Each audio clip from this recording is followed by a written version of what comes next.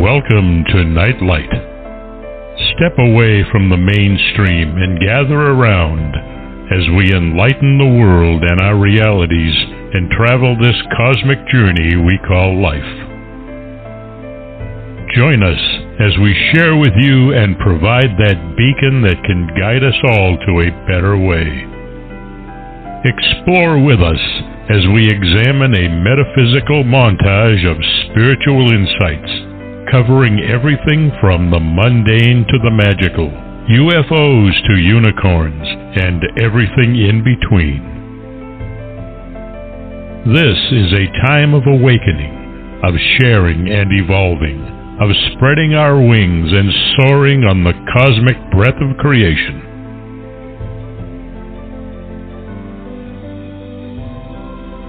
Come and join with other light-minded spirits as we weave our lights together to seek understanding, enlightenment, and with a little luck, some wisdom.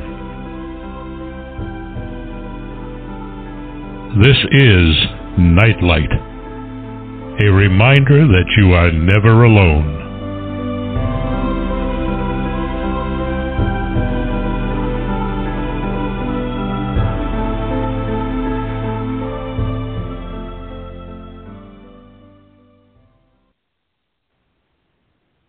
Welcome to another Nightlight excursion into a fascinating subject.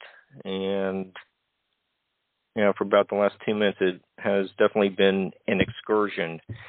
I became aware of Brian J. Jones's biography of Washington Irving a few years ago when I read an exuberant review in the Pittsburgh Post-Gazette. I got him to be the guest for tonight and wanted him to return to be a guest to do his Jim Henson biography. And Barbara said, well, I want to do that one. I said, but I found the guest, and she said, well, it's my network. So Brian is invited to be back, but who knows who the host will be for that one. Anyhow, Brian is a New York Times best-selling biographer of people who made great impacts on pop culture. And tonight is, we'll be covering Washington Irving, but he has biographies of Jim Henson, George Lucas, and Dr. Seuss. And if you want to learn more about our guest, his website is brianjjones.com. And I just want to say welcome, Brian, to Nightlight. How are you doing? I'm good. Can you hear me? Good evening. Yeah. I was got a little problem with the mic. Barbara couldn't hear me, but I could hear her. I think we got something, plugged in at the last second. I apologize. We usually don't have that problem. Then Skype changed their screen. So anyhow, I said UGG and a few other things too. But we're underway. I think we have just a fascinating subject tonight. I have about 6 books are here. So here in front of me, of course, one of them is your Washington Irving biography, and that's a fantastic book. Well done, and I'm really excited to get into such an important American literary figure. And, one of the things I really enjoyed about your book is I was already a fan of that, 1820s, 30s, and 40s time period, and Poe, Melville, Hawthorne, Squire and Davis writing, that they're The first book published by the Smithsonian about all the mounds in Ohio. It's just really interesting look at the creativity from that time period, and one of the people behind that is Washington Irving. So let's just start off with some of the biographical basics, like the parents and brothers and sisters. When was Washington born? And Sure. We'll take it from there. Yeah, so Irving was born in New York City on April 3rd, 1783, which is actually the week that the American Revolution ended, and died in November of 1859, right before the Civil War began. So Irving sort of bridges that era there in American history. He's the he's the youngest of, I'm going to forget the number now, I think 7 surviving children, ultimately, of a very successful merchant in New York, and he's very devoted to his mother. Clearly thinks his mother is a saint. He, at a very young age, his teachers are frustrated with him, sort of throw up their hands and declare him a dunce, and despair that he will ever do anything with his life. But Irving is one of these guys who, was. I compared his literary taste more with, if it was nowadays, he'd be the kind that was sitting reading comics and, Mad Magazine and classics. But he's not really, one of these guys that's, very erudite and was reading, the Roman classics and the things that, presidents were reading at the time. Irving was very well read in the pop culture of his era. And that mentality really sort of informed the way that he wrote. In fact, as he moved forward, he wrote in very, normal American English, which makes him a unique voice in that era. So he's actually named for George Washington because, as I said, he was born the week the American Revolution ended. He was actually, as a child, he was when Washington was parading through New York City to go be sworn in as president there in New York.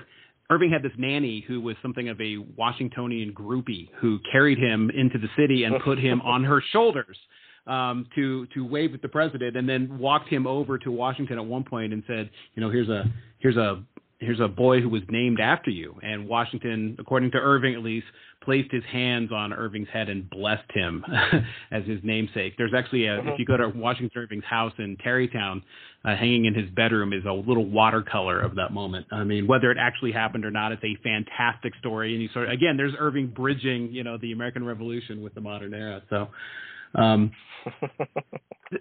let me build up to the era you were talking about. So one of the first things Irving does, as a young man, is he ends up in the law offices of a New York attorney named Josiah Ogden Hoffman to study law, because that's what promising young men of that era kind of did, was they studied law.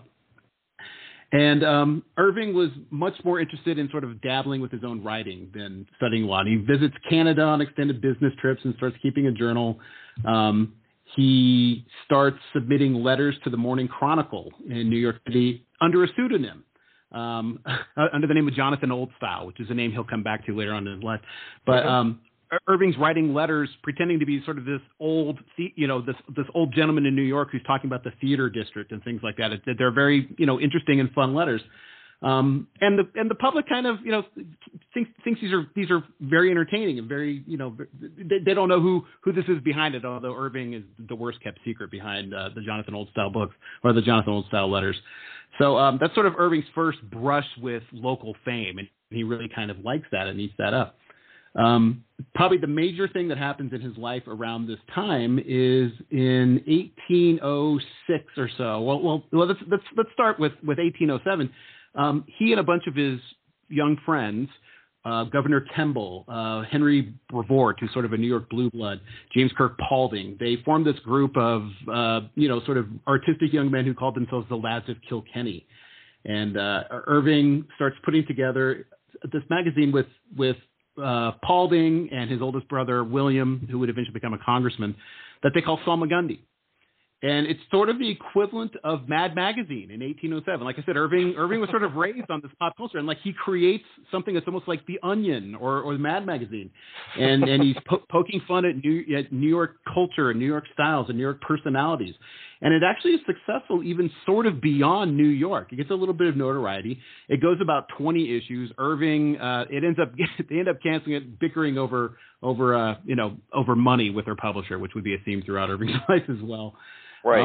We'll get into that. And then the next big project he has, and this is one we can talk about a little more in depth because I think this is a hugely important project in his life, is he writes a fictional, what we would call nowadays a mockumentary, a fictional history of New York. Uh-huh. And he's writing at the same time he's sort of wooing the daughter of the judge he's working for, a young woman named Matilda Hoffman, who dies of tuberculosis at age 17. And Irving, in his despair, goes whizzing up the Hudson, and finishes the book in Kinderhook. And then he does something really, really brilliant. So in the weeks leading up to the publication of this book, he's going to publish it in December of 1809.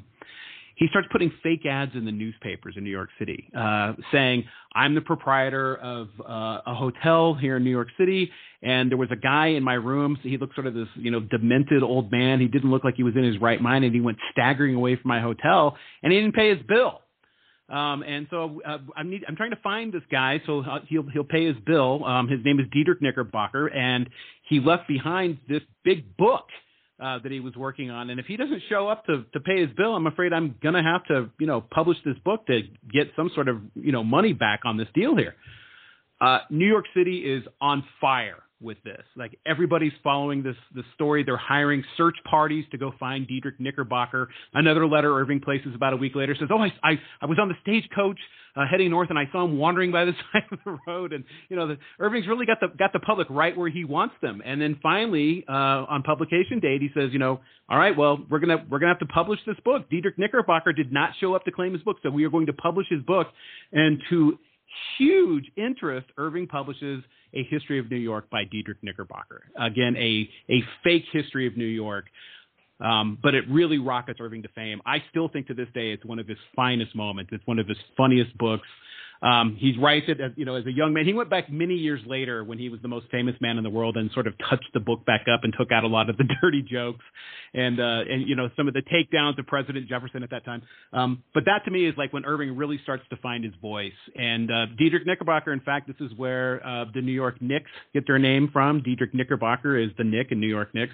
To be a Knickerbocker became meant to be all things New York. So if you're a Knicks fan, you can thank Irving for helping give them their name. Yeah, that story about the putting the ads in the paper, that's some great pre-publicity. Just really ingenious. Yeah, I mean that's 1809. That's viral marketing in 1809. It's brilliant. Yeah, and okay, so in the history of New York, that's where we first encounter Rip Van Winkle and Sleepy Hollow. No, that comes along much later. That's later. Okay. That comes along 18, 19, and 20. But it's just more of a continuation of the Salmagundi comedy. He's just doing it on his own. Yeah, so Irving's writing History of New York all on his own, and it's it's filled with slapstick. He's making fun of these these Dutch governors that are their pants are ripping, and they fall off their horses, they're throwing onions at each other, and they land in cow manure on the ground. I mean, it's the Marx Brothers that he's got going on in the book. I mean, it's entertaining one moment after another. This is what makes Irving sort of, again, famous all up and down sort of at this point, the original 13 colonies, all up and down the American seaboard. And Irving, has got some modicum of fame now at this point. He becomes a magazine editor. He's editing a magazine called The Analectic during the War of 1812. He actually is one of the first American publishers to publish a poem by Francis Scott Key, and he says, this poem by Key, I think, could really go places. and sort of is really one of the first publishers to fall in love with what would become our national anthem, publishes it in the pages of the Analectic. Wow. And he ends up, you know, and even then he goes back and he's still messing. He's like George Lucas with Star Wars in a way. He's never content with the history of New York, and he has to keep going back and adding to it and polishing it and editing it. But there is one moment in about 1812 when in one of his revisions, he gives us sort of the first version of Santa Claus. He talks about somebody having a dream of St. Nicholas and flying over the treetops in his wagon and, you know, and laying his finger aside of his nose. So, I mean, Irving is creating Santa Claus there in 1812, well before, you know, Clement Moore did. So if you're a fan of Christmas, Irving is already laying the ground for Christmas there in 1812. Okay, and you know, as we get further into the show, you know, we'll talk about his friendship with another Christmas author, Dickens. But you know, we'll get to that. It's really interesting how there, even though the Atlantic separated, you know, the colonies or early states, you know, from England, there was really a lot of communication still going on, and it seemed like there was some exchanges of ideas. There's, I think that's what I find to be so interesting in that time period is the writing was just so creative. It just left a wonderful legacy. And yeah, I mean, so Irving's, you know, the lightning in a bottle that Irving gets comes along with the sketchbook, and that takes us to about 1819. So, you know, Irving hasn't written anything in about 10 years when he starts taking on the sketchbook. He's written that history of New York, and he's sort of dabbled in magazine editing, and Irving is always looking. He's always looking for a full-time job that he can be appointed to by somebody else, and he's constantly sort of going hand in hand trying to get positions. And his brother is a congressman, and at one point, Irving goes to Liverpool to take over the family business, which is failing. And for Washington Irving, that is the worst punishment he could possibly have had. Going through family bankruptcy to Irving was humiliating. You know, you had to appear in court and, you know, stand there while everybody took pot shots at you for your debtors, and it was just awful, and it was a terrible experience for Irving. And, you know, really took up his life for about 2 years, doing nothing but trying to bail out the family business and save the family. Irving was a very devoted member of his own family. He and his brothers were very close, and Irving saw it as his obligation to do this, but was absolutely miserable doing it.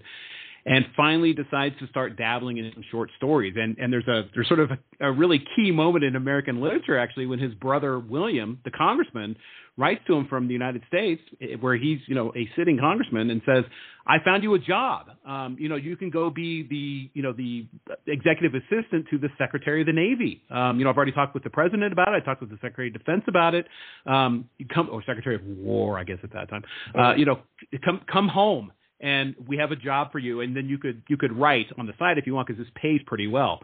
And Irving writes back to his brother and says, "You know, I'm going to stay here in London, and I'm gonna work on the stuff that I've already started dabbling with." It's sort of this all or nothing moment for him. It's a pivotal moment in American history. Had Irving gone home, you know, we may not have ever had the sketchbook, and we may not have had this career out of Irving. Irving is the first American to sort of make his living writing full time, and that's a moment in history when it almost didn't happen. But what Irving finally does is he starts writing short stories that he eventually wants to publish in something he calls the sketchbook. He has a heck of a time finding a publisher for this. It ends up being about 31 short stories, but he's writing them constantly throughout 1819 and 1820. And Irving is actually self-publishing, because this is what you do at the time, and is having a heck of a time finding a publisher. And he strikes up a friendship, and we'll talk a little bit more about this. He strikes up a friendship with Walter Scott, who was at that time probably the most famous, you know, one of the most famous novelists in the world. And Walter Scott says Irving actually goes to Scotland to visit him and stays with him for quite a bit. And it's a really formative relationship, a genuinely warm friendship between these guys. And Scott sets him up with his publisher, John Murray. And Murray publishes the sketchbook and sort of blasts Irving out into the world. It's like the story about Byron, who said he woke up in the morning famous. Irving kind of has this happen with the sketchbook. And he does something else really important with this, and I know we'll also talk about this as well. Irving understood copyright law, which in the sense that there was no copyright law at this time. And Irving does something really smart. It used to be that if you published a book in the United States, somebody could take that book across the ocean on a boat, bring it to London, and publish it. And as the author, you had no rights to it. They could publish it and make all the money off of it, and the author was screwed in the United States. You could also go the other way and take the book from London to the United States and publish it over there, and the author in the UK was also in trouble. And Irving at one point was sort of trying to set himself up in business as a middleman who would bring books from the United States to publish them in the UK, sort of stealing from authors. But Irving understands sort of the trappings of copyright law and does something very smart. He publishes his short stories. He publishes the sketchbook, which ends up being published, I think, in 7 parts, simultaneously on both sides of the ocean. So he's protecting his own copyright that way by making sure he's controlling the printing of it. He prints it in Philadelphia at the same time he's publishing it in London. So it protects his copyright. And I think that's one of the moments right there that Irving becomes a really strong advocate for making sure that American writers have copyright protection, which is guaranteed in the Constitution, by the way. But Irving really starts to go to bat for American writers, saying Americans deserve their own literature. And if Americans deserve their own literature, they need to be protected and compensated for it. That's the little bit of the legal angle that Washington is taking at that time, even though he's kind of like been called to the bar, he's really going to demonstrate that later on as a public official working on behalf of the United States in. He's doing work in Spain multiple capacities, right? Yeah, and the embassy in London. Yeah, teachers thought that, like you said, he was a dunce. He was. It just seemed like it really took him a long time to blossom, but once he did, he really made a difference. Yeah, I mean, I think it's fair to call him a late bloomer, kind of. I mean, he does write History of New York when he's still relatively young. Irving's superpower, he was, like I said, he was well read in sort of contemporary pop literature, not necessarily what we consider classics, but Irving's superpower is the power of his personality. He had this ability to ingratiate himself to anybody. He was in the Capitol when Madison was president, when his brother was a congressman, and was visiting D.C. and ends up finagling an invitation to the White House from Dolly Madison. He's one of these guys that people just wanted him at their parties. He was great company. He loved talking with the ladies. He was a good conversationalist. He had a knack for showing up as dinner was being put down on the table a lot of times. But he definitely earned his dinner. He was a great conversationalist, a great listener. That was one of his great powers. It was one of his great charms. And I think that's one of the reasons that we did see him being later in life being such a successful diplomat. He actually at one point is sort of the assistant to Martin Van Buren when Van Buren is our diplomat in London, and Irving's sort of his right-hand man. And then Irving is later appointed to be the ambassador to Spain. And part of it is on the strength of books he's written about Spain, and he spoke fluent Spanish, but he was a smart diplomat. He had a diplomatic personality, in a matter of speaking. So that was really one of his powers too. He was really personable, and I think that's what makes Irving's writing exceptional. And that was actually one of the things that I really fell in love with when I first got interested in writing about him. It's a long story. I'll go into a little bit. I got interested in Irving because I'm a huge fan of Christmas. And I had read a book all about the history of Christmas, particularly in the United States, where we have this very dewy-eyed vision of Christmas, all about the children and the Christmas carols and presents and snow and, the fireplace and food. And in this book, it's called The Battle for Christmas. The historian points out, he goes, that never really existed because in the American colonies for a long time, Christmas was actually outlawed because people used it as an excuse to overeat and get drunk. And there were fights going on all the time. And there's still remnants of it that show up in A Christmas Carol, like We Wish You a Merry Christmas, where people are like singing at somebody's door and they're saying, now bring us some figgy pudding and we won't go until we get some. And then they would drag you out of your house and beat you up if you didn't bring them their figgy pudding. So the governors were like, the governor said, we've had it. That's Christmas is outlawed. It's like Alan Rickman and Robin Hood. Cancel Christmas. So Christmas is sort of like is not the glamorous ritzy holiday it is today. Irving is the one who in his sketchbook writes 5 short stories. They're hidden in plain sight. It's 5 short stories right in the middle of the sketchbook. Remember, the sketchbook is about 30 short stories. Irving's got 5 of them in there called Old Christmas, and in those stories, his narrator. Jeffrey Crayon, that's Irving's sort of persona. That's also his pen name, but is going back to is visiting Squire Bracebridge for Christmas, and they pull up in the sleigh in front of Bracebridge Hall, and they proceed to go to the dinner table, and everyone's having a great time, and there's a lot of food. And Irving writes about food like nobody else.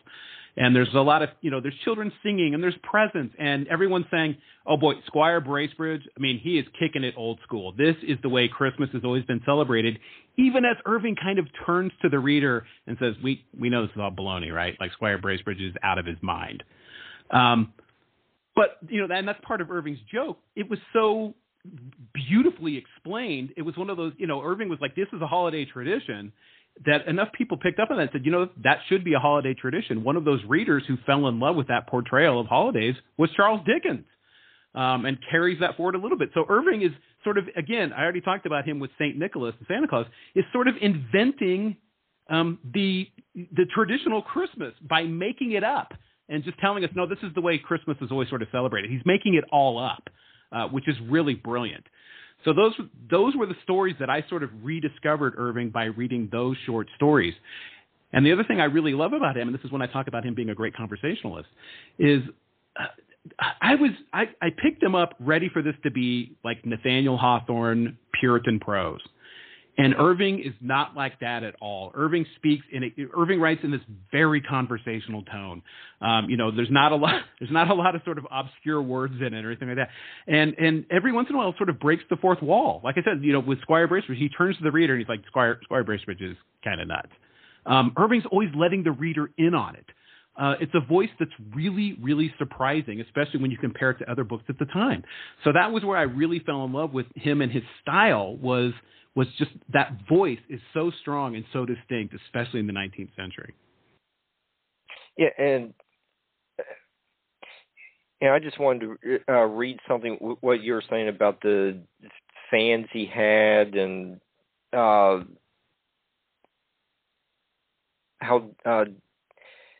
much Dolly Masson found him to be a delight. You're right. To his surprise and delight, Irving and the First Lady had become friends. Mrs. Masson admired the young man more for his social and dancing prowess than his writing, and Irving spoke of her fondly for the rest of his life. As for the president, while Mrs. Masson herself once noted that her husband would stand in the middle of the room with no one to talk to, Irving was impressed by the president's skills as an active listener, a most agreeable man in conversation, yet looking back, Irving wondered, what did he say? I had talked entirely myself. The president, in fact, was also a fan. The president pronounced me a promising young man, Irving reported, but that I talked too much. But just quotes like that from some of your major American figures, it just really gives you an insight into. It seemed like a really nice guy to be around, and it just gabs too much. Yeah, I mean, that's not too bad. He does talk too much, and he talked too much probably his entire life. And I think at one point he sort of shakes his head sadly, and I think he refers to medicine as a withered apple John. I think even at one point. So a sharp observer of people. In fact, he actually attends Aaron Burr's trial almost daily when Burr's on trial. And feel sorry for Burr. I mean, Irving's family were Burrites, but Irving really feels sorry for Burr and goes to visit him, after he's, a beaten man, and his heart just goes out to the poor guy the entire time. And Irving's one of the eyewitness accounts to history. I have a colleague who wrote a book about Burr called American Emperor. It's by David Stewart, a really brilliant writer and a great guy. He's a nice guy. I've met him. And I gave him Irving's letters home to his family all about the Burr trial, because again, it's a firsthand commentary on what was going on. You don't get that often in American history, especially from somebody who's being hugely famous. And that's what I always thought was so fun about Irving as well. He's like Forrest Gump. In the 19th century, we're not even that far into this conversation. We've already talked about, James Madison and Dolly Madison and Aaron Burr and, and Sir Walter Scott. Irving tended to know, everybody who was anybody. And especially as Irving himself gets more and more famous, he really is sort of our most famous man in that era. The famous start flocking to him. So as a biographer and a writer, he's a really fun character to write, but he really is like moving through, the famous busts on the mantelpiece of history. Yeah, and you're right. Burr also requested the assistance of a rookie lawyer from New York named Washington Irving. He really isn't doesn't have anything under his belt other than family connections. And why is the former vice president contacting him? And you're right. Even years later, Irving still had no idea why he had been sent for. I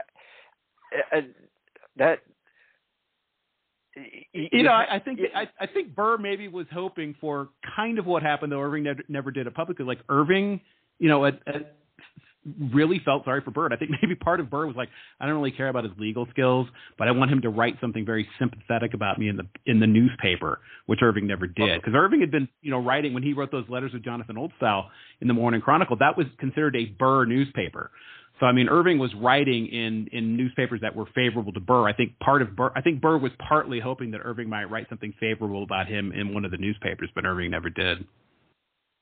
Yeah, it's there's so much to write about, and David's book, American Emperor,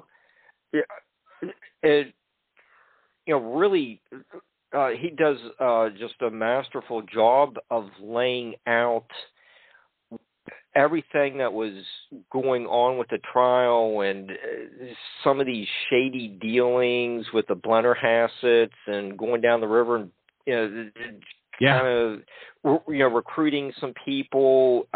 What were they really planning? Where were they thinking about maybe setting up this empire within America? With Burr as the American emperor, and that whole thing seems like so many aspects of it were not even close to being constitutional, and there's Washington didn't write anything about it, but he's sitting there observing the trial with all these, like that Wilkerson guy eventually showing up to give his testimony. There's some really, the whole thing was just really shady, and there's some. It's great theater, and Irving loved writing, and Irving loved writing about the theater. Again, I think Burr was smart in that regard to like put Irving there, because Irving again had made his name in a Burr newspaper writing about the theater. And Burr's trial was great theater, including Wilkerson, who Irving just hated with every fiber of his being, watching him, prance around up there. And Irving made fun of the way he dressed, and just Irving couldn't stand the guy. It was good theater, good drama. I mean, and in his correspondence, I mean, it really comes through. It is too bad that Irving never wrote an article or anything about it. I think it would have been dynamite, and I think Burr knew that. Yeah, there's a captivating story there. It's the whole what you wrote, and what we know from David's book. We know some of what was going on, but do we know the whole story with what Burr was planning on doing? And that whole thing is just...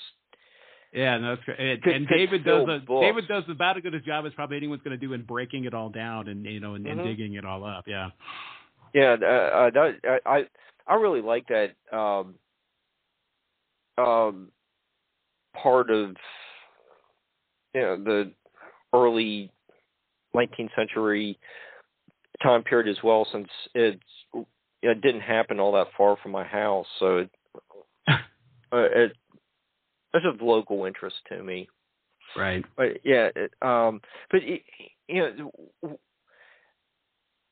when one, and you just mentioned a few minutes ago about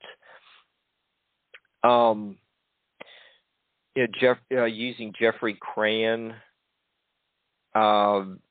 with Salamungi, he was using Will Wizard, and all sorts of interesting names there. Yeah, somebody Lancelot Longstaff, you gotta like that one.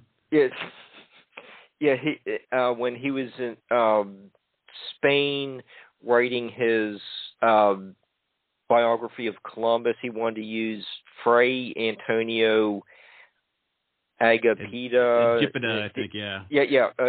Okay. We already covered Diedrich Knickerbocker. What does that say about him using 4 or 5 different pseudonyms? Yeah, I mean, again, I think part of it is that I think partly it's just fun. I mean, again, Irving loves the theater. I think this is him playing a role. It lets him be somebody other. First of all, we should make it clear: Irving always made sure people knew it was him.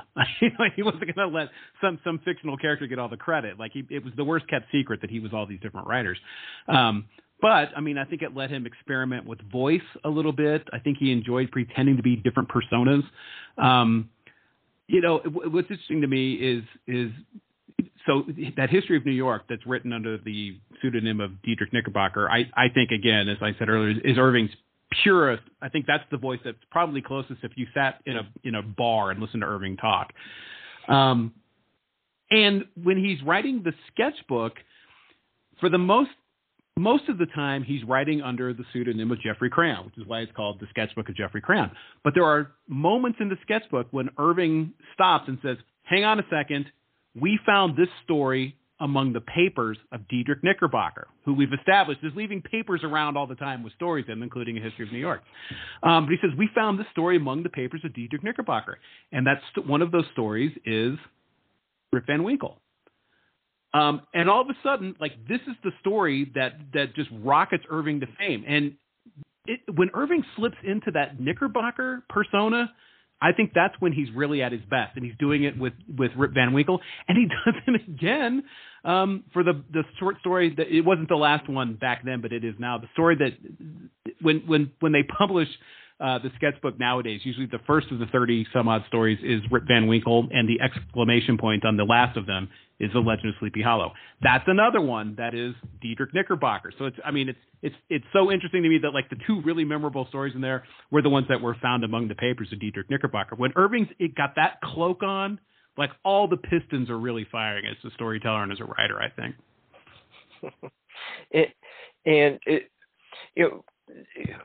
Since we have touched on his involvement in writing on both sides of the Atlantic, and he was good friends with Sir Walter Scott. You bring up that he was in, kind of sounds like regular contact with Mary Shelley. This is what, kind of like right around the time that she would be publishing Frankenstein. I can't remember the time period. She had only just recently become a widow. This is around 1825 or so. Yeah, okay, it's 1825 or so. So because this is when he's in France, and somebody smarter than I am will know when Frankenstein was published. I don't know, but she so she's the widow at that point, and she's very interested in Washington Irving. She almost has like this schoolgirl crush on him. And she's asking one of his friends, John Howard Payne, who's sort of this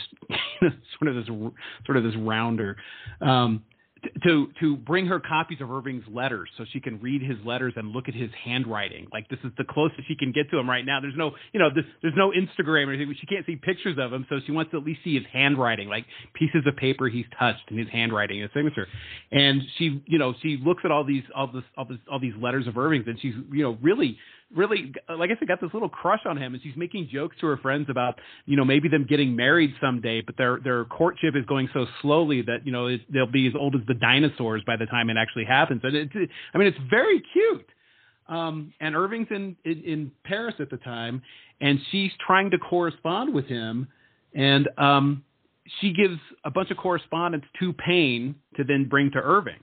And Irving reads through all this correspondence, never really says what's going on, and in his private letters writes, read Mrs. Shelley's correspondence, went to bed. And that's it. That's all we ever get of that relationship. And it's one of those staggering moments in literature where you're like, this could have been like, Kenneth Branagh and I can think of his wife, like this power couple at the time. Yeah, right.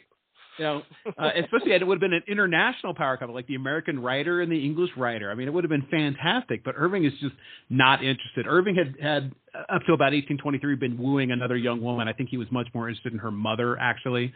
And that relationship had hit the skids as well. So I'm not sure Irving was in the mood for another relationship anyway. But that one is just tantalizing and annoying in the sense that Irving just completely blows it off and never says another word about it. Yeah, the same type of friendship with Samuel Taylor Coleridge. You would think that their interest in, just say, The Legend of Sleepy Hollow and the Rime of the Ancient Mariner are two really great Gothic literary pieces, and they really they met, but it didn't seem like they were really didn't hit it off. Yeah, Irving kind of like runs into him at a party, I think, that his publisher Murray is hosting, and is not that impressed with him at all. And we don't know the whole story. Maybe he just wasn't that great of a conversationalist. That would have been enough to turn Irving off, I think. Irving. Irving's fascinating in his taste and in who he warms to. He meets Edgar Allan Poe when Poe's a boy. Poe's not Edgar Allan Poe at the time, because Irving meets with Poe's father, who's coming to a meeting about business over in London, and brings his son with him, Edgar Poe, with him. And then Irving finally doesn't actually meet him, but Poe writes a letter to Irving later, doing what we as writers do, which is like, please blurb my book, essentially. And Poe sends Irving two short stories. He sends him House of Usher, and I think William Wilson is the other one. Okay. Yeah. And Irving is almost baffled by this House of Usher stuff. Like, he says some nice things about William Wilson. I don't think he says anything that much about House of Usher. It's just Poe's already speaking a language that Irving just doesn't. Irving is still sort of connected to that older world, even as he's advancing the ball. If Irving's gothic horror, if you will, Poe is psychological horror already, and Irving can't quite make that leap. But promotes Poe. I mean, Irving is adamant in that Americans need American writers, and Poe, for his part, is grateful. Tells his publisher, he tells his publisher essentially, Irving blurred my book, which is what publishers want to hear. But then he says, gosh, Irving is he's so overrated. I don't understand. Yeah, he went first. What good is that? I mean, that doesn't make him great. I don't think Poe really understood or appreciated that going first meant going it alone. Irving didn't, Irving had a Walter Scott, of course, to help him along, but there were no American role models. Irving's the first American to kind of start doing this and becoming a writer and figuring out, copyright. How do you keep from getting screwed on copyright? And how do you make sure your work is edited the way you want to? Irving's doing that himself, and he's actually planting book reviews at one point, having his friends write book reviews for him back in the United States. Irving's figuring a lot of this out. He's creating the American, author, the American artistic personality for an author. And I don't think Poe really appreciated that. I mean, Poe was very interested in the work, of course, but I don't think really appreciated, the fact that Irving went first meant Poe had an Irving to suck up to. Irving did not have that. I don't think Poe ever really appreciated that. Yeah. And, Washington was maybe about 20 years older than Poe. Poe, I think, was born in 1800 or 1809. 1809. Yeah, because he died at 40 in 1849. So yeah, so Irving was about 26. I think that had 26 years on him. Yeah. Oh, okay. We try not to do math on this show, so it's just, please nobody fact check that. Yeah.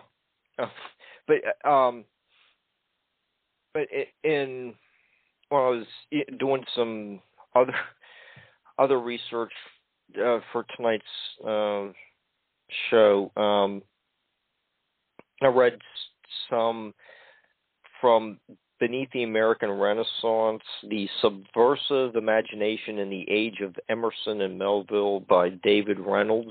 And just to show another aspect of the difference between like Washington's diverse writing, and he was maybe a little bit just more gothic, and Poe was more psychological horror type writer. David Reynolds writes, if Irving had created humor from the collision of the quiet with the irrational, the frontier humorist created it by forgetting the quiet altogether and taking the irrational to a perverse and therefore funny extreme, and eventually leads to the Tall Tale and Mark Twain. The Twain. But there is, the sense of humor that Washington brought to his short stories, like the petticoat government that are mentioned in Rip Van Winkle. Yeah, the tongue is the only tool that grows sharper by use. Another great phrase.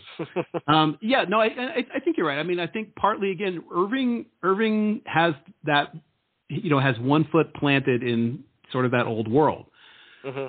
But, so he's not cutting loose the way sort of the next generation did, because I think he's still adhering to some of those norms, that sort of erudite voice in a way.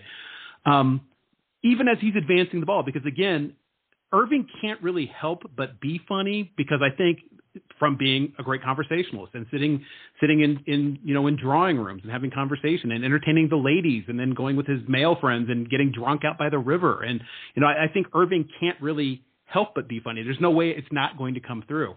So Irving is still balancing, that sort of slapstick sensibility, if you will, that he can sometimes have, with sort of the old formal ways. And you do see the evolution as the next generation comes along. And as you said, they sort of throw out, out the formality at that point and are just running their mouths at that point. Irving didn't quite get there, because again, he's sort of the bridge between the two of those. But I think part of it is Irving is funny, and I think that voice more than anything, as I mentioned, like just hearing him talking to you in his stories. I mean, I think that's really the strength of his stories. It is like sitting with somebody in a bar or in your living room or in a drawing room at that time, telling you a story. It's this very relaxed tone, and it makes everything much more personable. And I think that's one of the reasons people loved his work. I mean, Irving got to the point where if he, when he was renovating his house, if he needed money to renovate his house, he would write a book because he knew it would sell like gangbusters. And so at one point, he eventually gets accused of bookmaking, which was, I guess, certainly fair. But I mean, he was the voice readers really wanted to hear. There's just something inherently entertaining about that sort of casual tone that we get out of Irving. One of the questions, or parts of your book that I really want to get into, since I just happened to mention later in that 19th century. Twain leaves his imprint on humor, but when Washington was high school age, he's making some trips to the Hudson Valley, and you mention, I'm trying to find it real fast, and there were those old Dutch legends and local ghost stories. Villagers spoke of these strange cries heard in the woods where the captured British spy John Andre had been hanged. And right. Go over page 15, and there's some references about pirates, pirate stories, and more goblins and stuff like that. But right. It really seems like you get Washington Irving is related to the Hudson River and his retirement home. Would be along it. Tarrytown, or Sunnyside would be right along the river, where had lots of childhood memories, and Mark Twain in the Mississippi, and Dickens in the Thames. What is it about these like rivers that appeal to some of these authors? If you think of the Mississippi, Huck Finn or Mark Twain, something it really on American and British literature. Scott wrote about the Tweed. Mm-hmm. So it's just really interesting. It's a great point. I mean, you're right. So Irving got sent up river. That sounds terrible. Got sent up river as a child to escape yellow fever in New York. I think twice, in fact, and stayed with his friend James Kirk Paulding up in that region, and was fascinated by, in sort of that Tarrytown region and the Sleepy Hollow region, was fascinated by the Dutch. and how the way they talked, and how they had these great big gigantic Bibles that you opened with that you had to unlock and had buckles on them, and he was so fascinated by Dutch stories and the ghost stories he was hearing along the. I mean, I think part of the reason rivers are so significant is because they're carrying people and carrying information and carrying those histories. Irving loved even going all up the Hudson further to the Catskills, and that's where Rip Van Winkle is sort of born. The story of Rip Van Winkle takes place in the Catskills, and he comes down out of the mountains there, up near Kinderhook, I think. So, Irving is hearing a lot of these, as he calls them, like, the tales of the pirates, but the wives' tales, literally, like the stories that the wives are telling each other, and the ghost stories you tell to your kids to make them go, come in at night and not stay out late. And Irving is a great synthesizer of these stories. He's great at like listening to these stories and compressing them and taking the interesting pieces of them and discarding the rest and then turning them into something new. I mean, it really is a salmagundi. A salmagundi is like a chef's salad. It's made up a lot of different things. And Irving is really good at doing this with a lot of the stories you heard. I mean, a story like The Legend of Sleepy Hollow. I mean, there's stories of headless horsemen that show up in other stories, and German stories. And Irving talked about when he was traveling at one point through Europe, they went into a cave to get out of a rainstorm, and somebody told a story about a headless horseman even in there. So Irving was constantly hearing these ghost stories, but he was he was synthesizing them into something brand new. And so the stories feel familiar, even as they're entirely new, because they are, they're based in all these stories Irving has heard. But one of the things that makes a story like Rip Van Winkle or Legend of Sleepy Hollow really important is they are distinctly and intentionally taking place in the United States. You didn't get that in 1819.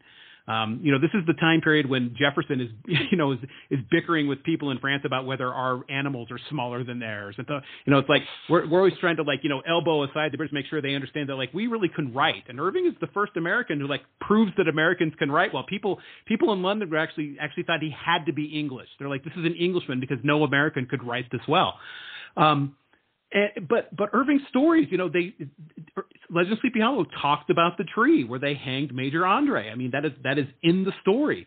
It is most definitely taking place in Sleepy Hollow, New York, or in a idealized version of Sleepy Hollow, New York, at least. I've been to several small towns along the Hudson up in there, and they all claim that they're originally Sleepy Hollow, even though there is a Sleepy Hollow, New York. There are other small towns that like to say they're the inspiration for Sleepy Hollow. But those stories take place in the United States. The Rip Van Winkle takes place in the Catskills, and they're talking about the British losing the war, for crying out loud, in there. So that's one of the really important things Irving does. He's the first one to say, "Hey, we're Americans. We have an American literature." That didn't happen in 1819.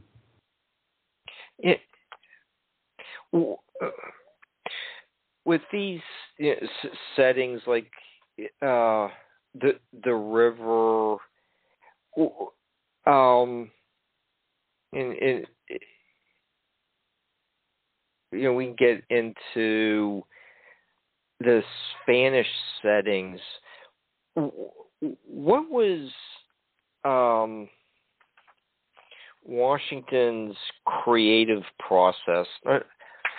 I just have an interest in that. It seems like early in tonight's discussion, you said that it is history of New York, and then there's a gap of 9 years or so before he published the sketchbook, and there were other times when he really wasn't writing, and he started picked up the pen once he needed money. It was kind of like just getting started on writing when he has that period. He has that period in his career that I call his professional period, in that he's released the sketchbook and he wants to show he's not a one-trick pony, so he comes back with Bracebridge Hall, which is essentially sketchbook 2. It's still another big collection of short stories, and then by 1825, now he's got essentially sketchbook 3 with Tales of a Traveler. And even at that point, the critics are kind of like, dude, you're going to the well one time too many on this. And he just gets the worst reviews of his career. And Irving always claimed that he never read his reviews, even as he read every word of them. But that sort of like sends him spiraling a little bit. So that's when he heads to Spain. And that's where we start to get a little bit of a gap, because what he starts to do in Spain is he starts to write nonfiction. He wants to write a biography of Christopher Columbus. He wants to write stories of Spanish history. And because he's the most famous man in the world, he sort of, he gets an invitation from the minister to Spain, Alexander Hill Everett, who says, why don't you just be an attaché to the American Legion here in Madrid, and you can get into the archives here in Spain. There's no Americans coming, but you can read Spanish, and so you've got access to these archives. So that's sort of the period he starts hunkering down. We got a little bit of a gap in his work at that point, because he's determined to write nonfiction at that point. Yeah, and since we're talking about Spain now, there he was given a big honor by the mayor, where he could, I was trying to look for the page, to actually go into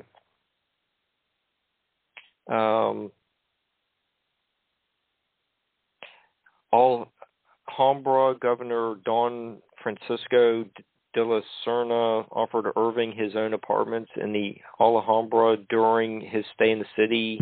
Yeah. He was granted access to a it's almost castle. It's almost like if you gave somebody nowadays like permission to live in the U.S. Capitol for like 2 months or something. Yeah, and they aren't even a Spanish citizen, and right.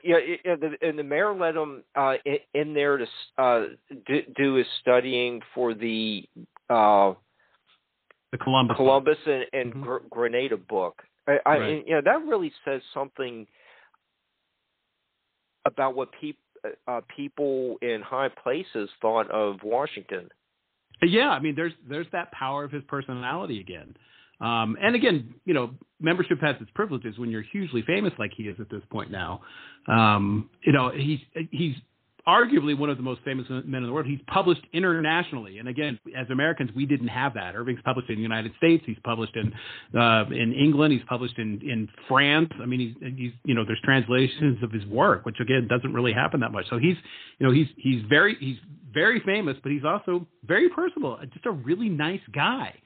And so it's not really a problem for them to give Irving free rein. Again, he gets access to the Spanish archives. That it's hard enough when you're Spanish to get into those archives, much less American. And they give him sort of free entry there to take his notes on Columbus. And Irving is reading those documents in their original Spanish. He's not doing like a lot of us do, where we go find the books that have the translations in it. Irving's reading it in its original Spanish, but has free and open access to the Alhambra, sleeping in the building. He's bathing in the fountains in there. He's strolling the halls, just having a great time. At that time, now it's a tourist destination. Back then, it wasn't. It was just, it was the fortress on the edge of town, and Irving lived up there and loved it. It was, had a ball. Was very sad when he finally had to leave it. Yeah, you're right. Sitting on a hill above the city was its famous Alhambra, an ornate complex of Moorish buildings that included a citadel, palace, administrative quarters, and residences. Irving immediately approached Don Francisco de la Serna, the governor of Alhambra, as well as the Archbishop of Granada, to request complete access. Celebrity has its advantages. Open access was granted willingly. So there, and that must have, you can read some of his short stories that are set in Spain or somehow connected with his residence there. But yeah, that must have been just something that would really jumpstart anyone with wanting to write poetry or short story or so. Just really the layers of history there. Yeah, and it really inspires Irving to write what he would later sort of refer to as his Spanish sketchbook. A number of years later, he would write a book called Tales of the Alhambra. And it was a lot of the Spanish history and the ghost stories and tales he had heard while living and working in Spain. So the Alhambra really inspired him, even as it didn't really show up in his work for a bit. But again, at this point, this is when he's writing his Columbus book and his History of Grenada, and so he's doing a lot of the nonfiction work. He probably would have he was there, I think, almost 2 years, and would have stayed a lot longer. But he gets a letter from the United States saying that you're now the secretary to the American legation in London, and he has to go running off to London to go work for the ambassador in London, who's Martin Van Buren, a New Yorker and a family friend. But that's the only thing I think that could have ever pulled him away from there was sort of this obligation to his family again, who had secured him that position. Well, and he was friends with Martin Van Buren, who'd become president in a few years, and also was James Buchanan also in Europe at the same time? I can't remember. Actually, when Irving first gets called to London, Louis McLean is the ambassador at that time. But that it's shortly thereafter that Van Buren gets hustled off to London as the cabinet is collapsing, and he ends up picking up. But he's with Louis McLean, and he actually, he's a really good secretary. He's really good at his job over there. First of all, he's got a reputation, which sort of opens doors for him anyway. But he's also, again, he's got great social skills, probably even better than McLean does. And McLean really appreciated what he did. It was easy to go visit anybody you need. You could just say, the American minister's here, and he's brought Washington Irving with him. Who's not going to open their door to that? Yeah, and was it one of those deals? What was with the settling of Oregon? That came a little bit later. That came when Irving was ambassador to Spain, but he stopped off in London on his way back home, and I think that's where they sealed the deal on that. Yeah. Okay. Yeah. So he this state of the American minister to the Court of St. James had specifically requested Irving's presence in London to help negotiate the so-called Oregon question. So, and I think that's in the 1840s, right? Yeah, I think so. Now, one of my favorite moments from Irving's time with Van Buren is, Van Buren doesn't get confirmed to be the minister in England. It's like a big, it's all politics. The U.S. Senate's mad at Jackson, and so they don't confirm Van Buren. And so, Van Buren's kind of sulking around, and Irving's staying up all night with Van Buren and sort of consoling him. And Irving is astute enough to recognize that that's a martyrdom that will take him far. And Irving actually writes in his journals, "I should not be surprised if this vote of the Senate goes far toward elevating him to the presidential chair." Irving's as astute a politician as any politician of the era, I think. Okay. And I just note on the page prior to the Oregon question, Irving's recall was imminent. He had sent several dispatches to the new Secretary of State, James Buchanan, the fifth secretary. Irving served on. Okay, so Buchanan wasn't in London or Europe at the time, but he would go on to Irving it was, kind of working with him there towards the end of Washington's career as an American ambassador. But and probably could have had that post for as long as he wanted. Irving thought his recall was imminent. It was not. That's a job Irving could have had as long as he wanted. Because again, first of all, it's sort of like you see, sort of like nowadays, everybody loves to appoint famous people to ambassadorships. Yeah. But Irving was really good at that job, and I think, and actually lasted through multiple presidents while he was there. Yep. I think he started off with Tyler, and I think Polk kept him there. I think that job was his for as long as he wanted it, actually. Yeah, and it's really amazing where he was family friends and working side by side with Martin Van Buren. Obviously, there's a short stint with James Buchanan, who would become president. Like you said, Tyler and Polk.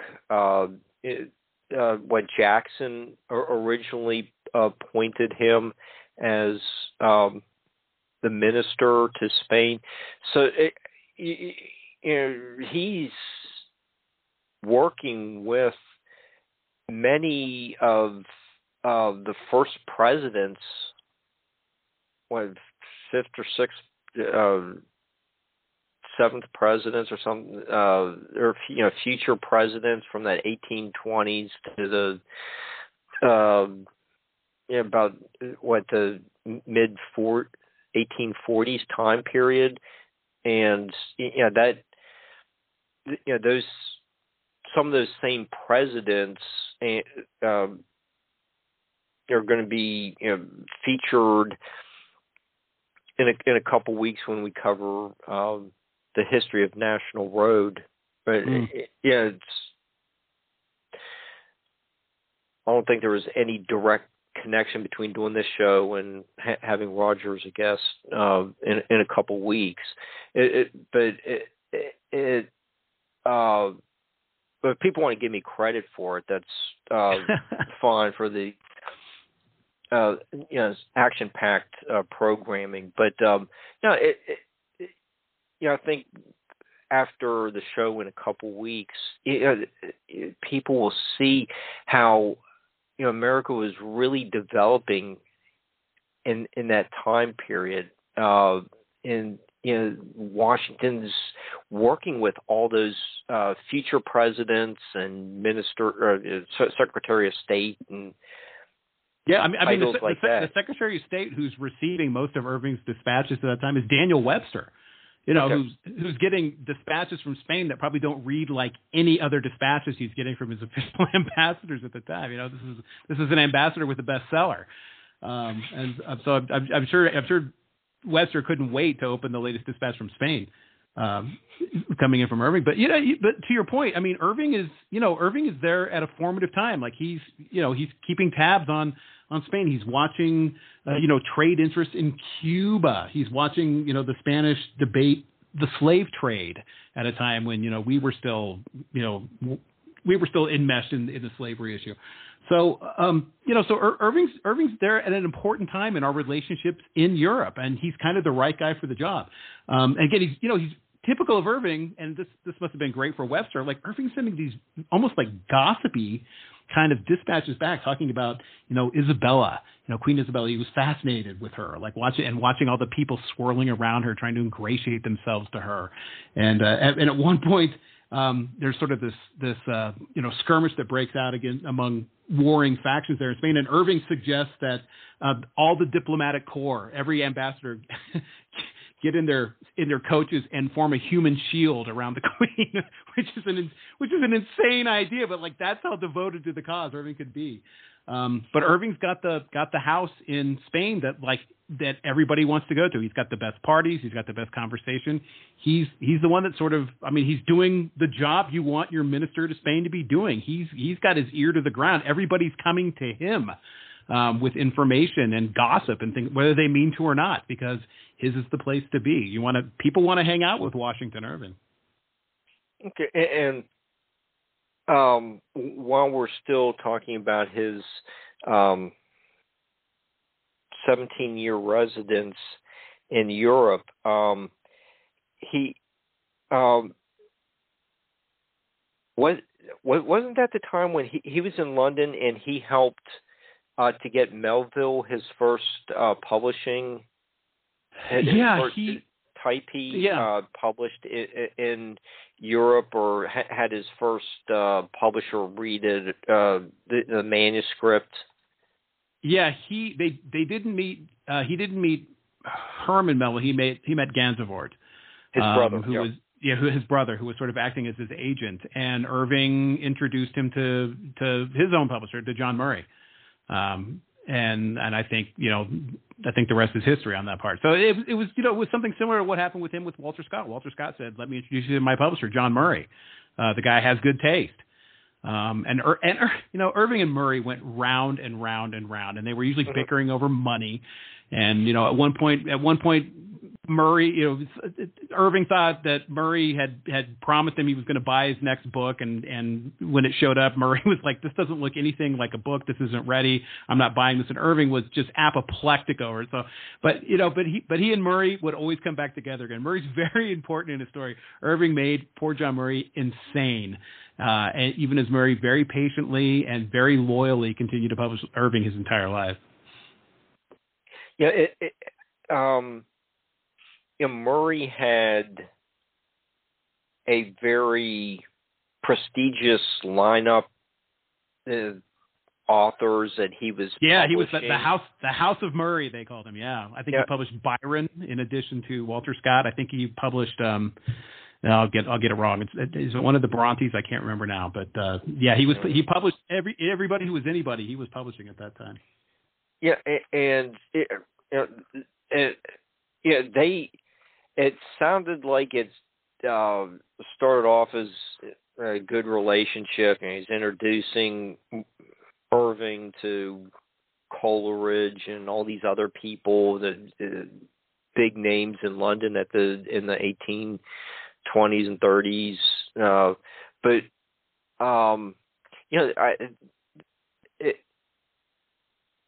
It eventually became.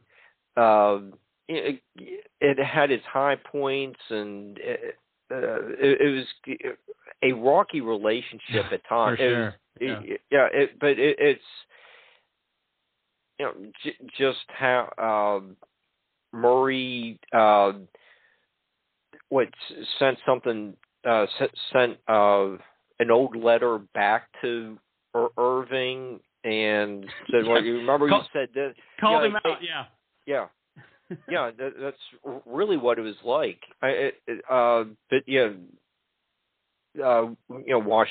Washington still got paid. The Columbus book was a huge success, even though Murray was like, get rid of this pseudonym thing. Yeah, there's just they were always battling, but that's how some things got done at that time. Yeah, it still goes on. I just pulled up one of their letters, which just he and Irving went round and round over Murray's use of the phrase "yes, I'll write to you." At one point, Irving thought that meant yes, not yes, I'll write to you. And but that was the moment when, as you mentioned, Murray sends Irving back all his correspondence along with a bunch of receipts, and basically says that the publication of Christopher Columbus cost me £5,700. It's only produced £4,700. Like, sends him all the receipts for that. Grenada cost me £3,000, and its sales only produced £1,800, making my loss £2,200. I have thought it better to communicate with you directly rather than through my agent. Let me have time to read your new manuscripts, and then we shall not differ, I think, about terms. I mean, Murray's just had it with him at that point. Yeah, it's just all part of the publishing business. I'm sure there are a few people in the audience who are like, yeah, I've been there too. Yeah, I mean, just sending in the receipts was just like the pettiest thing. Especially for Irving, who's like played the game, but again, bailing his family business out of bankruptcy. I just think Irving's probably not in the mood to play that game either. And he and Murray just went like to absolutely ice cold relations at that point. Again, they would warm up again later, but boy, they were hot cold there for a while. And they, like I said, they were constantly bickering over money and royalties, and was Murray going to buy this manuscript and publish it right away? And even when Irving didn't have a manuscript done, I mean, it's just they were constantly going round and round. And Murray, to his credit, was for the most part incredibly loyal and very patient.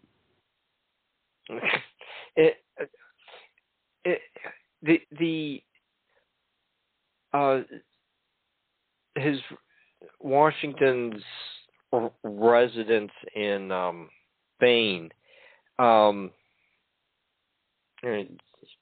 spoke about all the castles. Of course, have stories set in cathedrals.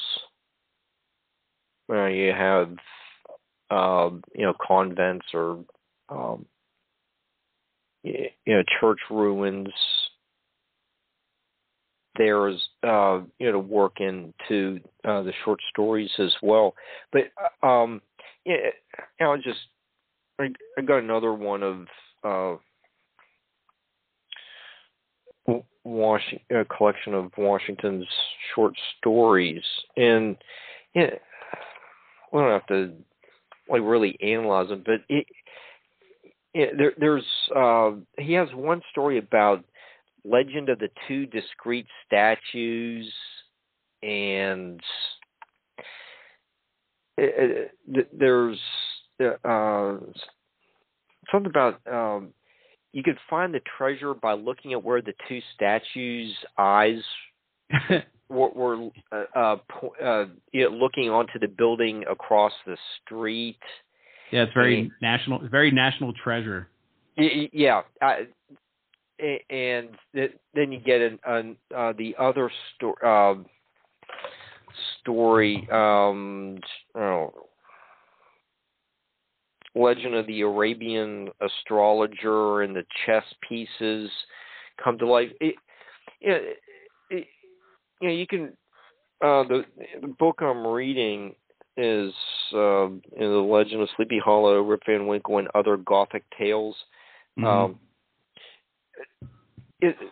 The Legend of Sleepy Hollow would be considered a Gothic story, but these two Spanish stories that I'm bringing up that he wrote in the 1830s,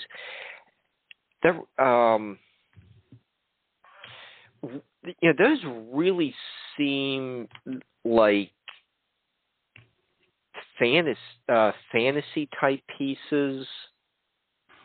If you wanted to work in the National Treasure type as a modern example, I think that would probably fit.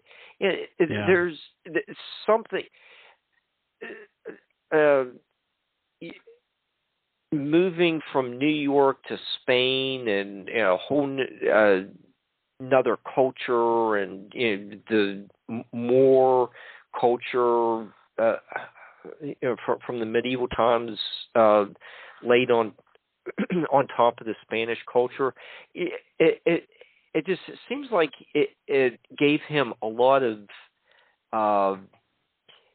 directions to take.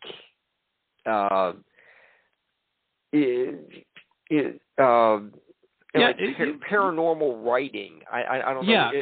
No, you're right. It was more. It was different influences for him to compress and synthesize. Before we'd had sort of the Dutch influence and the Germanic, fairy tale influence. Now we're getting sort of that. We're getting more of the Spanish influence, and I think that is where you start to see it's not necessarily Spanish, but you start to see a little bit more of the mystical creeping into it. Arabian Nights, that sort of an influence creeping in. You and I were. We'll pull back the curtain. You and I were talking offline at one point, and we were comparing Irving kind of to Richard Matheson and the stuff he would write for the Twilight Zone in a way. I mean, it's stuff that's like supernatural, kind of, but it's almost it has its own category. Yeah, it's like I always talk about Legend of Sleepy Hollow. People say it's Gothic, and I'll say, well, it's Scooby-Doo. More than anything else, it's like you get to the end of that, and Irving's got like a Scooby-Doo ending. It's like you get to choose the ending you want. You can have the Gothic horror ending, you can have the silly ending, you can have the Scooby-Doo ending. Irving's sort of doing choose your own adventure at the end of that one, but it's more of a Scooby-Doo ending with that, where they pull the head off the horseman, and it's Brom Bones, and he would have gotten away with it if it wasn't for you kids. So that that it is Gothic, but Irving can't resist giving it a punchline. And I think that is part of what makes how we're almost struggling to compartmentalize his style in these. I think it is because he's overlaid again that sort of nod and a wink personality that comes into a lot of his work, that turns it into something very unique and interesting. And I was glad to pick up that book. Like I said, it's mainly Gothic stories, but like you said, with the Twilight Zone, it has its own category. It's just so many different cultural influences on Washington that this is what you get. It's not really straight out Gothic like his friend Mary Shelley and her Frankenstein. It's the living chess pieces telling you where the invader is coming, from over the mountain or up this one pass. Yeah, and you can imagine this is the kind of story that would come into your head as you're strolling those halls of the Alhambra. Mm-hmm. This very sort of magical place that you have all to yourself. Why would you come up with wondrous stories like that when you're in a place like that? Mm-hmm. Yeah, it's just.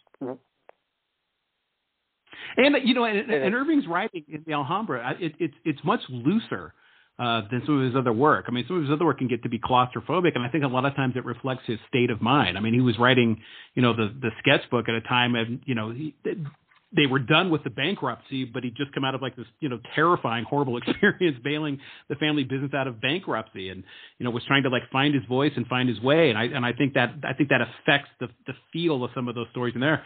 Whereas the Alhambra is something that he wrote at a very happy time in his life. There's a lot of ghost stories and things too, but it's hard to explain it. It's a very open narrative. A lot of the work in this, it's a much looser structure. I think he's in a really good place at the time. He's I don't think it doesn't come out until he's back in the United States. But the inspiration for that, I think he was in a good place at that time. And if you want more of the traditional Gothic paranormal type literature, you do have the Guest from Gibbet Island. That's probably more. And it's the Flying Dutchman story is in the Tales of the Traveler, I think. So that's a couple of years before that. But okay, well, yeah, I was just going to say, that Gibbet Island one. I think that's just a really neat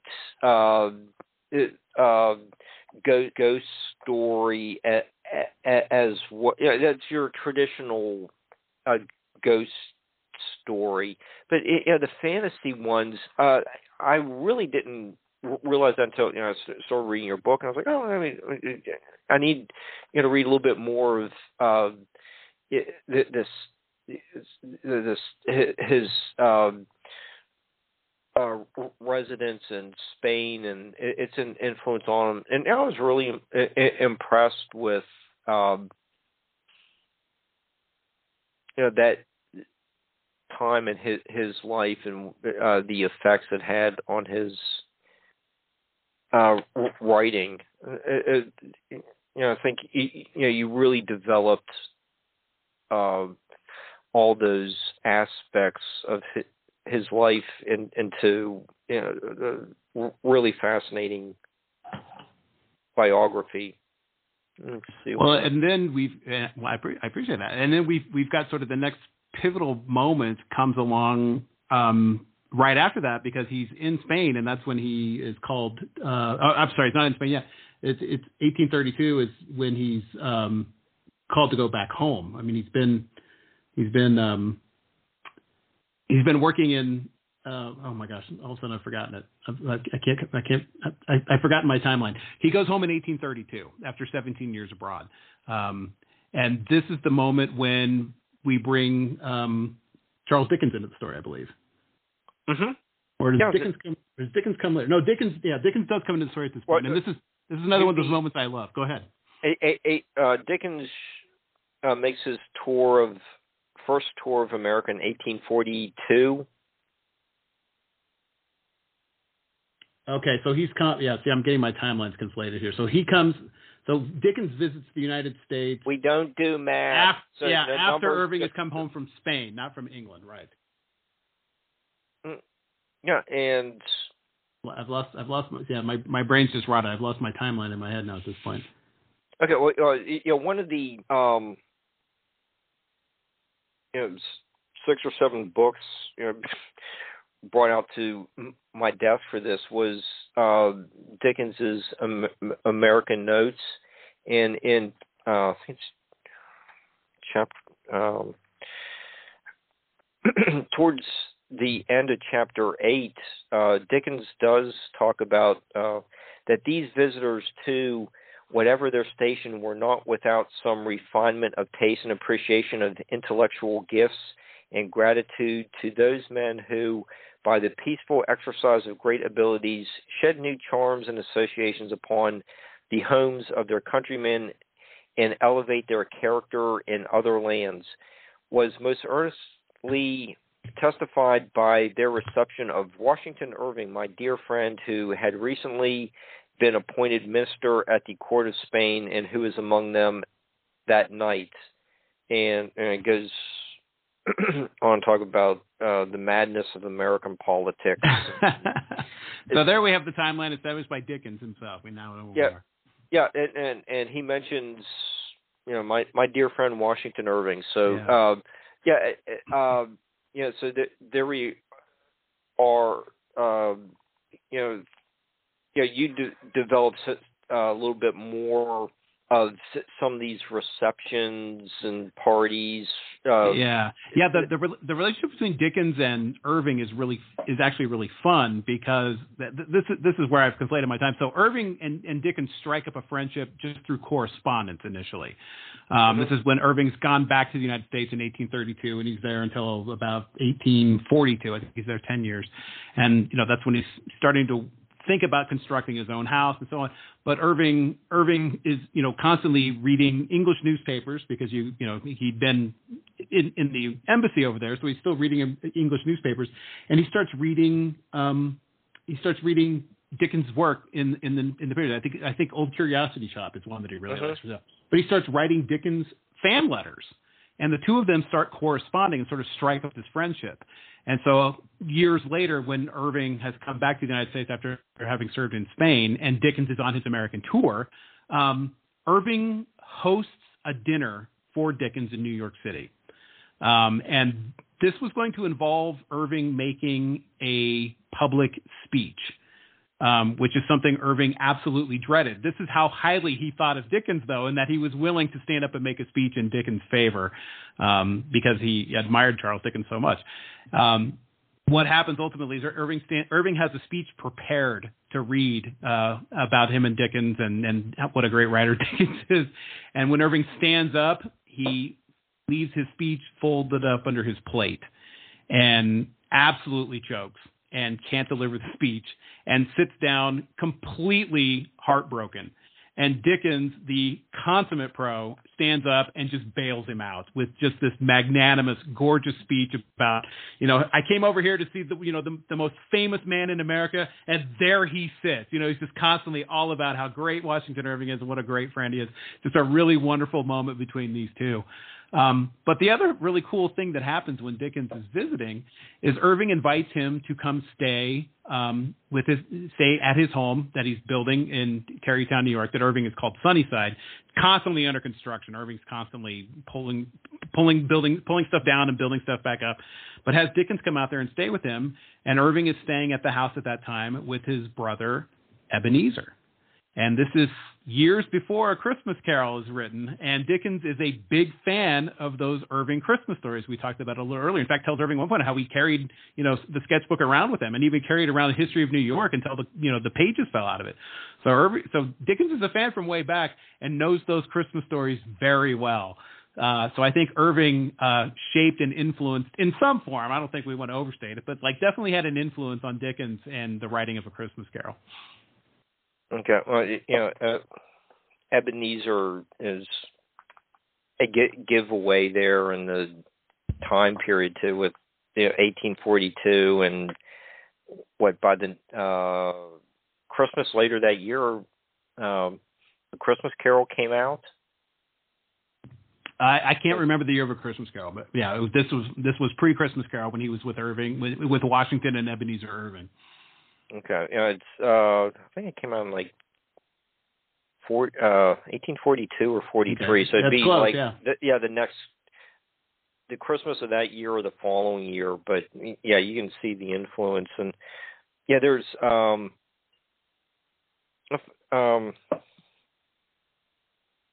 it was also at those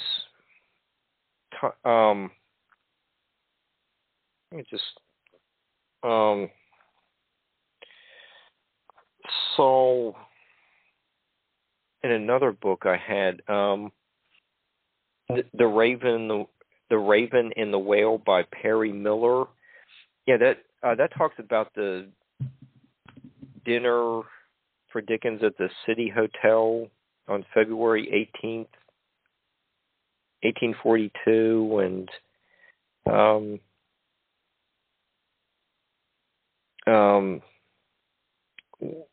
I guess one of the things that was said in that discussion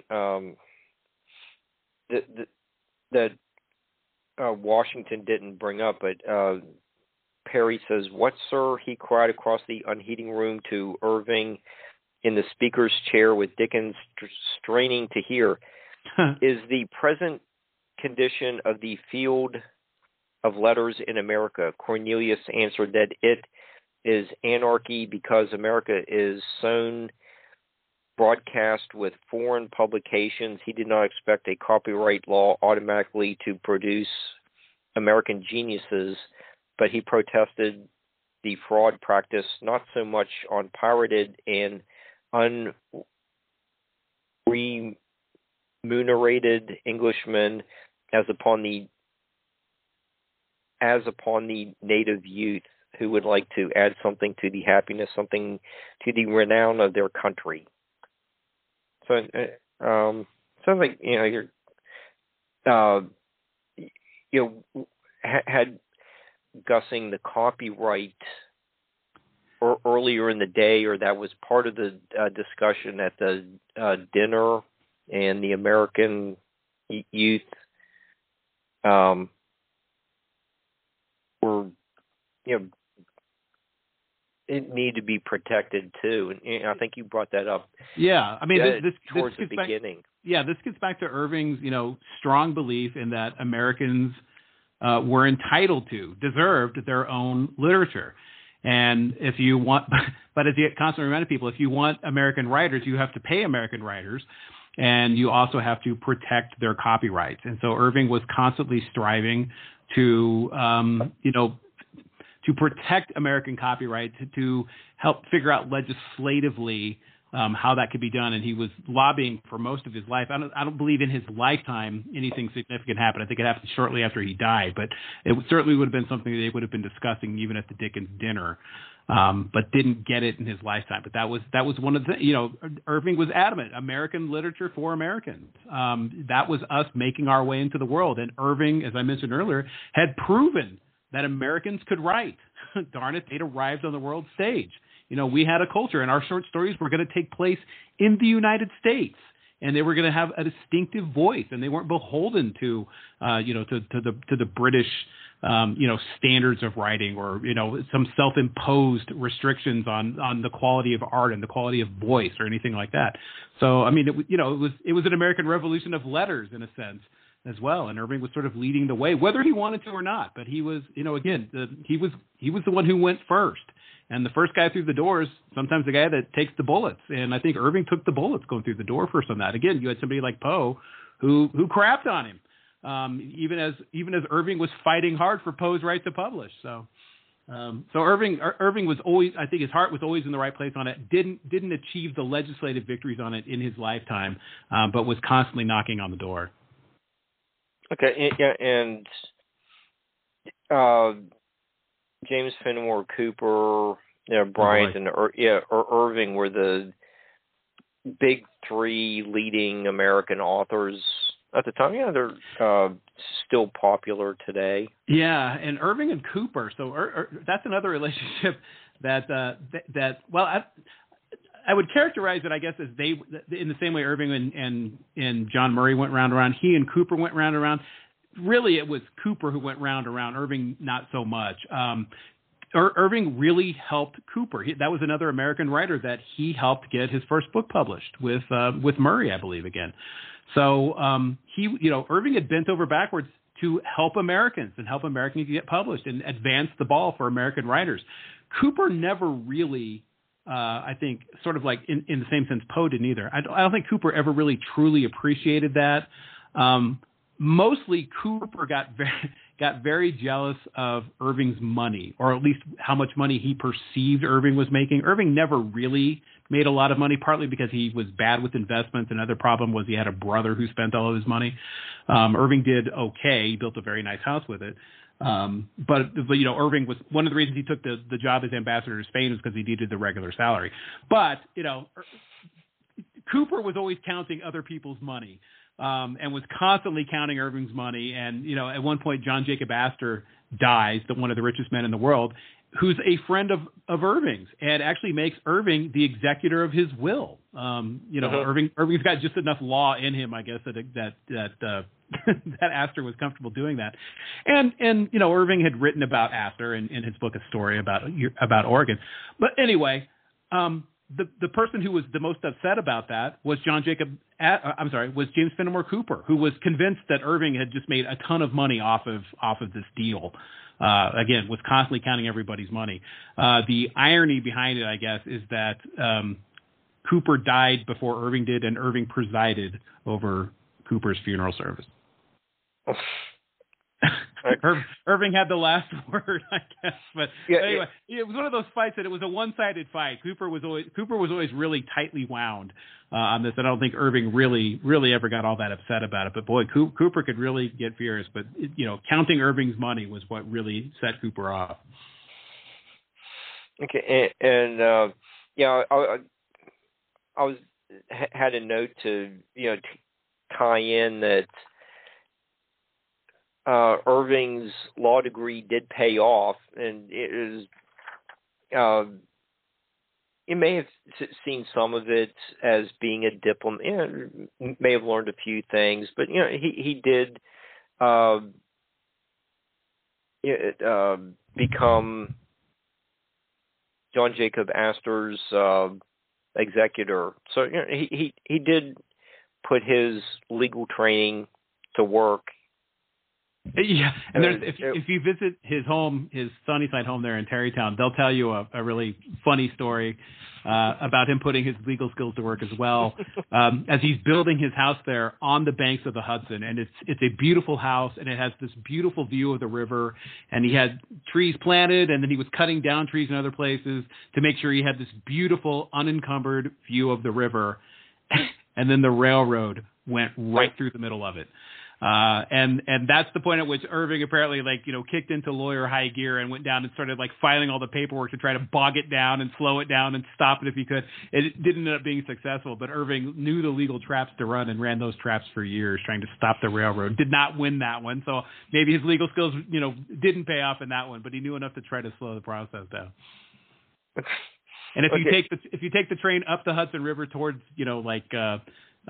towards Albany, you have to look, or if you blink, you'll miss it, but you can actually still see his house from the train. Okay. We're going to have to do a field trip up there, a nightlight field trip. But,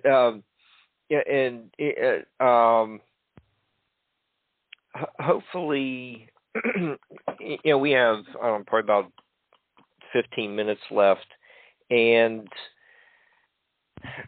we'll get the archive to you tomorrow, and Barbara will do her thing and get it posted tomorrow afternoon.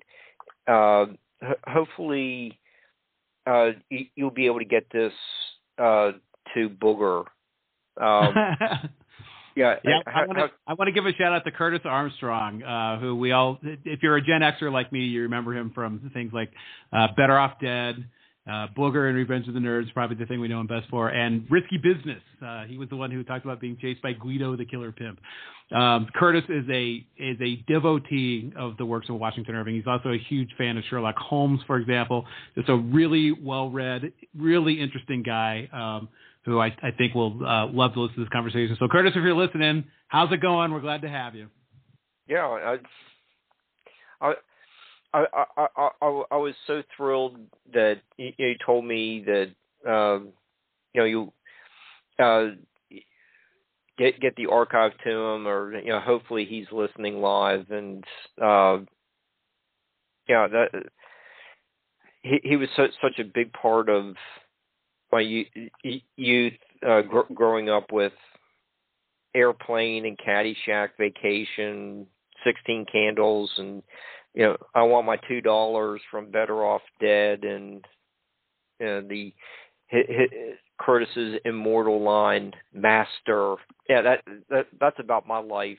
Looking for someone to teach you how to burp really loudly. And I can highly recommend his memoir to everybody too. And if you get the audiobook, he reads it. So there's a free plug for you. Watching some of his videos prior to the show, and the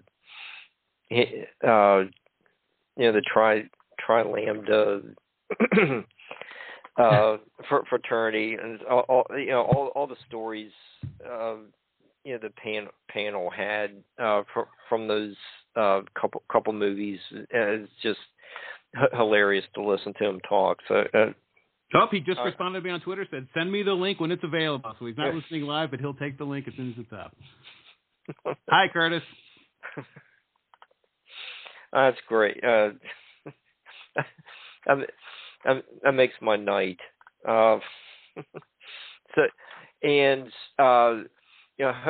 Hopefully this, even with the little tech thing at the beginning, hopefully, still want to come back. I think it may have to turn that, your Jim Henson biography over to Barbara, since it's her network.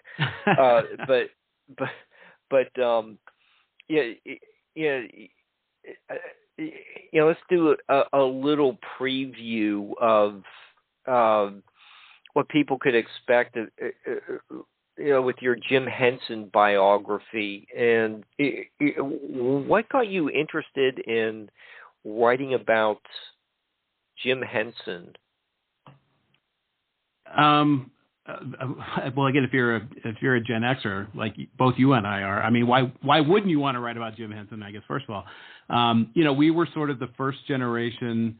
I always call myself Sesame Street Generation 1.0 because I was not even yet 2, or I guess I'd barely turned 2 when Sesame Street debuted, and like we were 9 or 10 when the Muppet Show aired, and we were there when Fraggle Rock aired. So it was like we were the first generation that always had him.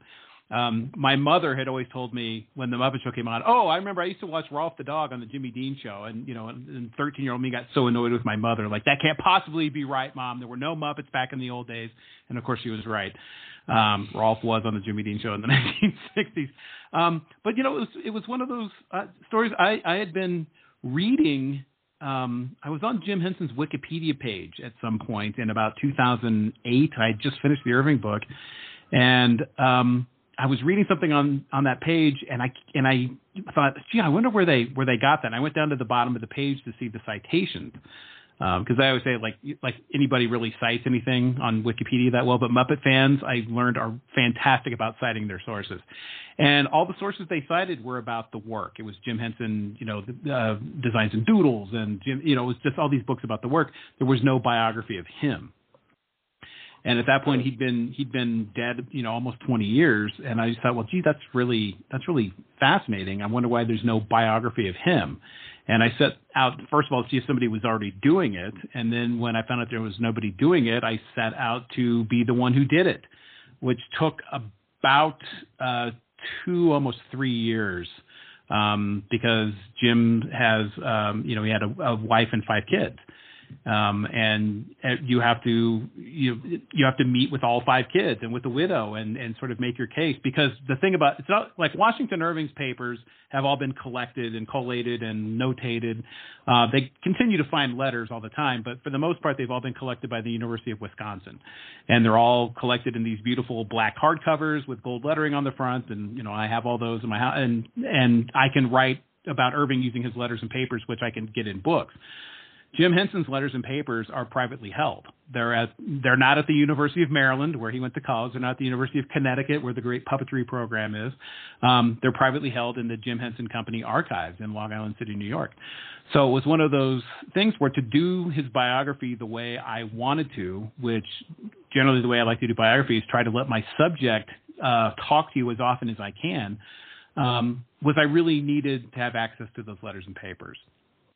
And, that was one of the discussions I was having with Lisa Henson. At one point, she said something like, if we tell you no, are you going to go do this anyway? And I said, I don't think I can, because what's so important to this project is his voice, not mine. And the only way to get his voice into it was to have access to his papers, because as I found out, Jim saved a lot of stuff. He tended to save everything. And didn't talk all that much. That was the hardest part, is because he didn't sit for interviews that often. It's not like when I was writing about George Lucas, who's been interviewed constantly since he was like 26 years old. Jim didn't sit down all that often. There's not that much, not that many interviews to go to. But in the archives, just being able to find out what he wrote in internal memos to his staff, and drafts of Broadway shows that he wanted to put on in the early 1970s, and early drafts of the Muppet Show. I mean, that's where his voice really starts to come through, is even in something like that, in those business documents. So that was that was really the only way to do his story justice, was to have access to his voice more than anything else. So getting that access was all part of the journey as well. Okay, is there some kind of commonality between Washington Irving, Jim Henson, George Lucas, and the Dr. Seuss biography? Is there something that there might be a little bit of fantasy worlds connecting all of them, but is there something that draws you to these certain topics? Yeah, I mean, one of the common threads through all 4 of them is they were all sort of the founders of our, American imagination.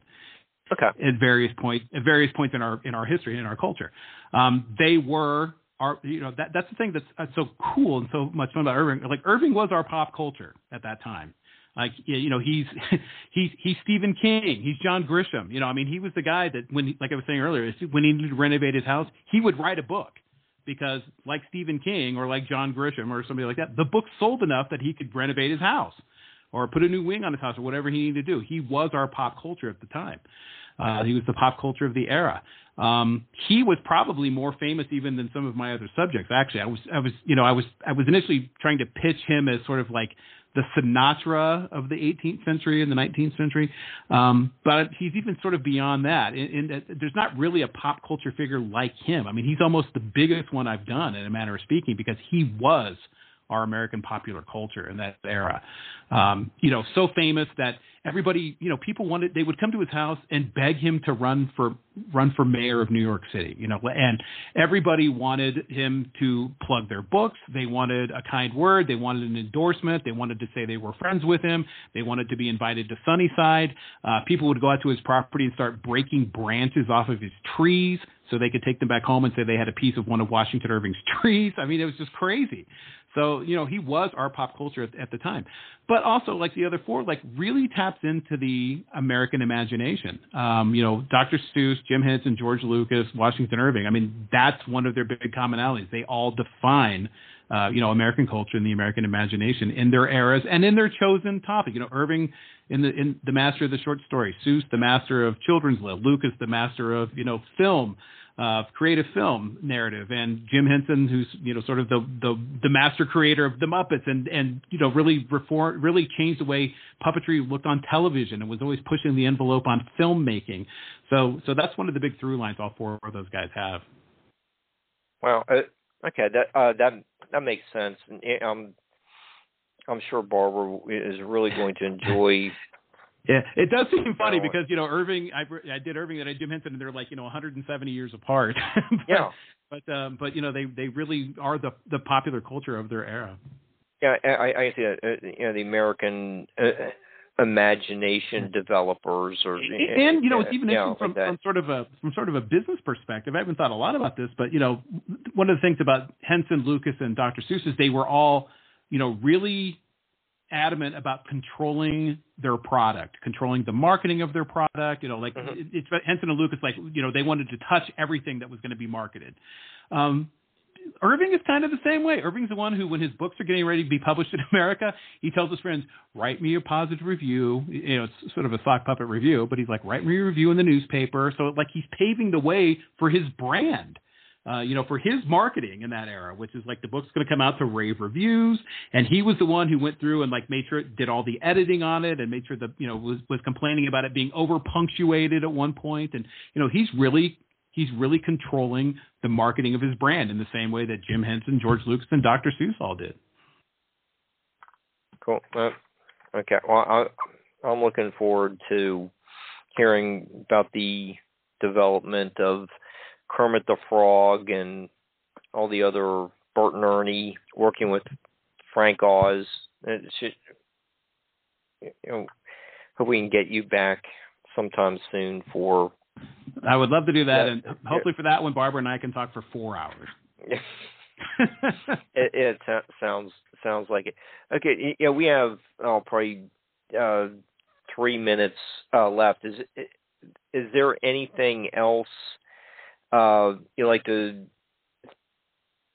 say about Washington Irving? Promote a website. Do you have any? You had a dinner with Mark Olshaker. He's him. He's going to be returning in about a month. That's some pretty cool stuff. So we have mutual friends, Booger and Mark Olshaker now. I guess what I'll leave everybody with is, so I was so glad to hear you, Mark, talk about enjoying my book on him, because one of the things I wanted to do with Irving is, I would say his bust sort of fell off the mantelpiece over maybe the last 100 years in American literature. I was an English major in college, and we sort of skipped him and went right to, the Mark Twain era. And it was sort of like, we were told that Washington Irving was here and he wrote Legend of Sleepy Hollow and Week, and then we moved on.